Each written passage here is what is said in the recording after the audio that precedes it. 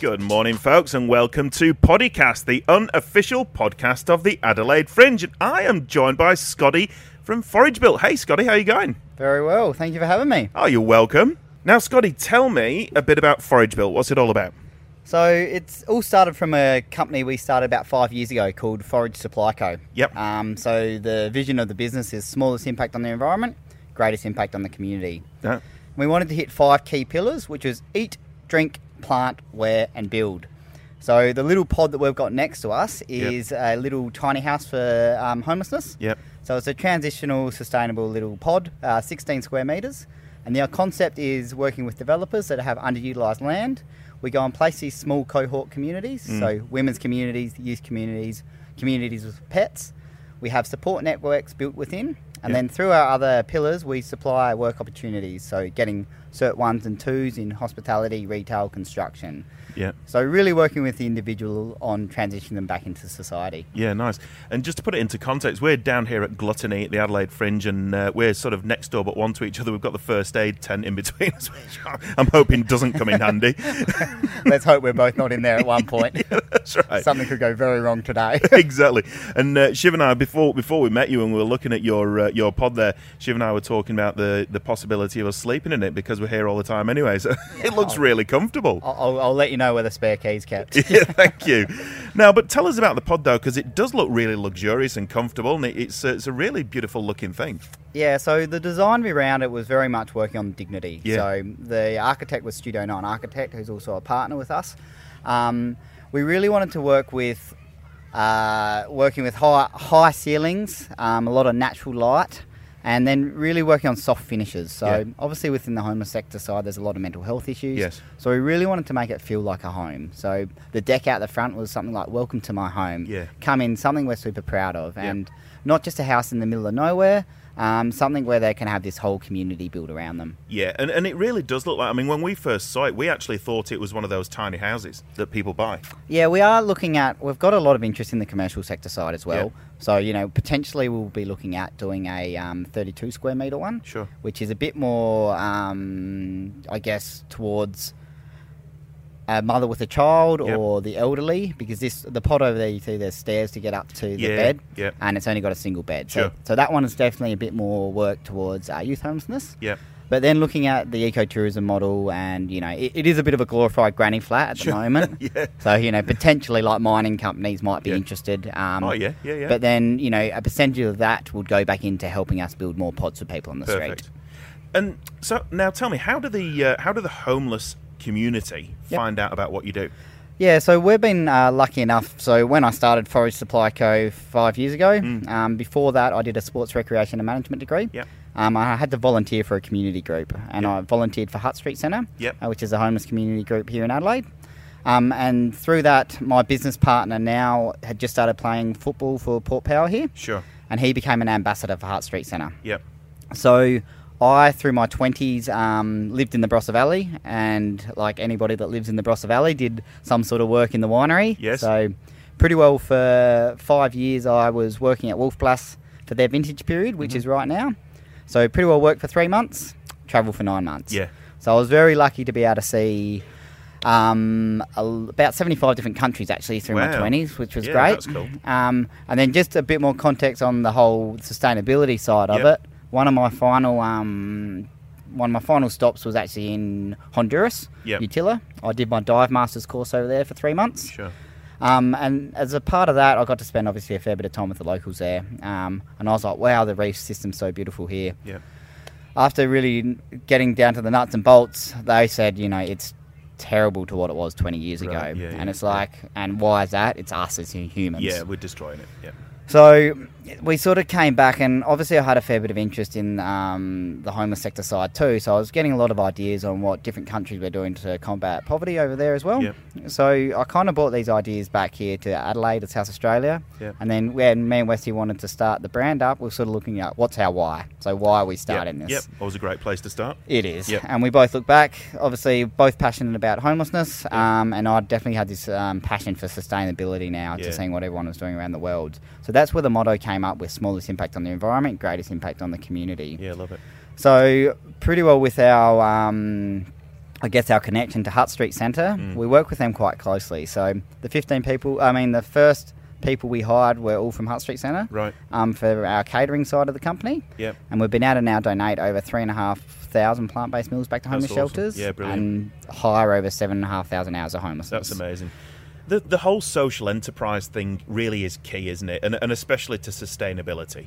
You know, it's the old adage of teach a man to fish is really important, and it's so important for people's dignity as well, to be able to feel like they've got purpose. 100%. We're very much focusing on people's purpose. Yeah. So it's a lot of people that we've hired were very successful business people, ex-cricketers Sure. that have just made a few bad decisions. Yeah. So we're very much on the stories, not stereotypes. Yes, absolutely. So we're trying to really change this stigma around homelessness. Yeah. We've been lucky enough to partner with Yalumba for a little campaign where they're doing a homefulness Grenache. Oh, yeah. So they're raising 90 grand for us to build another pod. Right. And the idea around homefulness is getting positivity around the word. So Yeah. we're very much trying to get the concept that a lot of people see people on the street and that's what they think a homeless person is. Yep. So for that one person on the street, there's generally 16 invisible that you don't see. Yep. The biggest increase in homelessness at the moment is women above 55.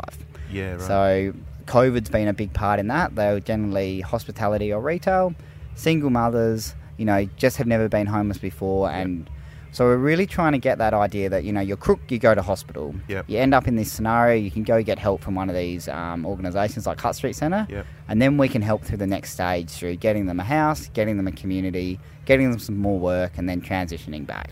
I love that word, homefulness. That's really key. Yeah, it's beautiful, isn't it? Yeah, it puts a massive positive slant on. So how is it funded? How do you normally get your funding for this? So at the moment we've just privately funded it and through our partners ourselves. So the first prototype, which what we're next to at the moment, is just really your place to go touch and feel. Yep. So now we're working with different partners at the moment to help us build money. How do you build money? Yeah. If they work that out... Let's ask Donald Trump. He's done it. Absolutely. So we're building lots of money now. So we're working with a lot of partners around here. Romeo's, they jumped on as a partner a couple months ago. So they've raised over 10 grand to help us build the next pod. Yep. And then any public can come in and help us, just a little tap and go next door to help us raise the money to... We're really after getting the case study around the first village, so we can showcase that the reoffend rate will be dropping. Sure. And will that be donated as a temporary space until it's sold? How does that work? Yeah, so we're working with developers that are waiting 2-3 years for their development approvals. Yep. So pretty well it's dormant land.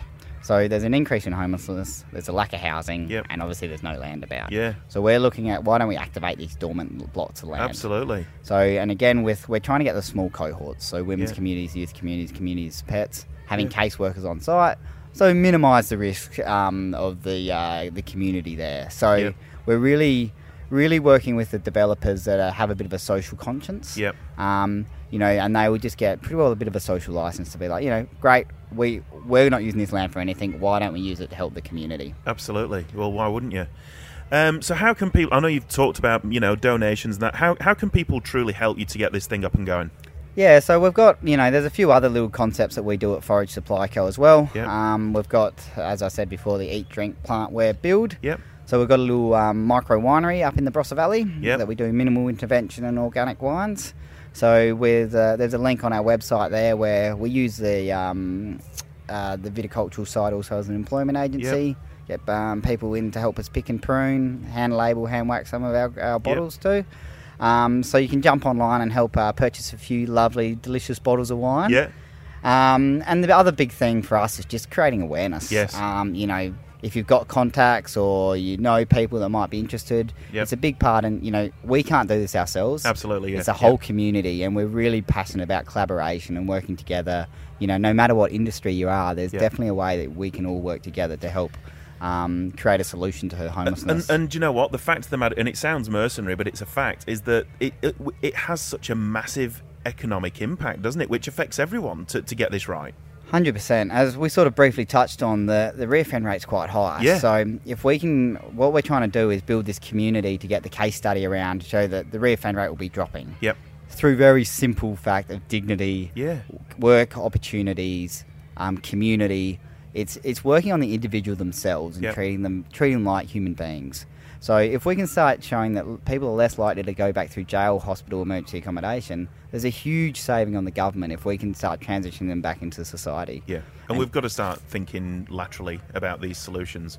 100%. There's a lot of people that end up on the street and might end up through the jail system. Generally, when they get back on the street, if they go into some social housing or back on the street, it's not very safe at all. So they'll end up going, well, I've got no community out here. I can't get food. I've got no shelter. So their community is actually back in jail. Yeah. So they end up reoffending and going back there because there's nothing out here. Correct. So how do we break that cycle is what we're really trying to do. And economically, I might be completely wrong. Is it about $100,000 a year or something to house an offender in jail? I think, it's around that mark. Yeah. So, if you start dropping those percentages even just a little bit, it's a huge saving. It's massive. Yeah. So, that's a big goal for us, is to get these case studies to then prove to the governments that, that, again, housing's not going to solve homelessness, the community will. But if we have all these different areas and different pillars coming into it, what can the government do? What can the non-profits do? What can the council do? What can us as social enterprises do to help this issue? It can then create a solution. Absolutely. Well, it's been a pleasure having you sat in the pod, Scotty. Thank you very much. Again. I loved it. Well, we'd like to think that as you guys are providing people with purpose, we're providing people with the opportunity of a voice. So, I think we work together quite well in that respect. Folks, if you're down at Gluttony at the Fringe, come and see us. Come and see Scotty at Forage Built and come and see us at Poddy. Scotty, tell the folks how they can get in touch with you, where they can find you. Yeah, so we've also got our catering company here at Fringe called Forage Supply Co. So you can come down here, have a chat to me. I'll either be at the pod or in the stall. And if not, we've got the website, obviously, www.foragesupply.co, or Instagram, Facebook, all those little social... All the usual social channels. Yep. Scotty, it's been a pleasure talking to you today. Thanks for joining me. Thanks so much, mate.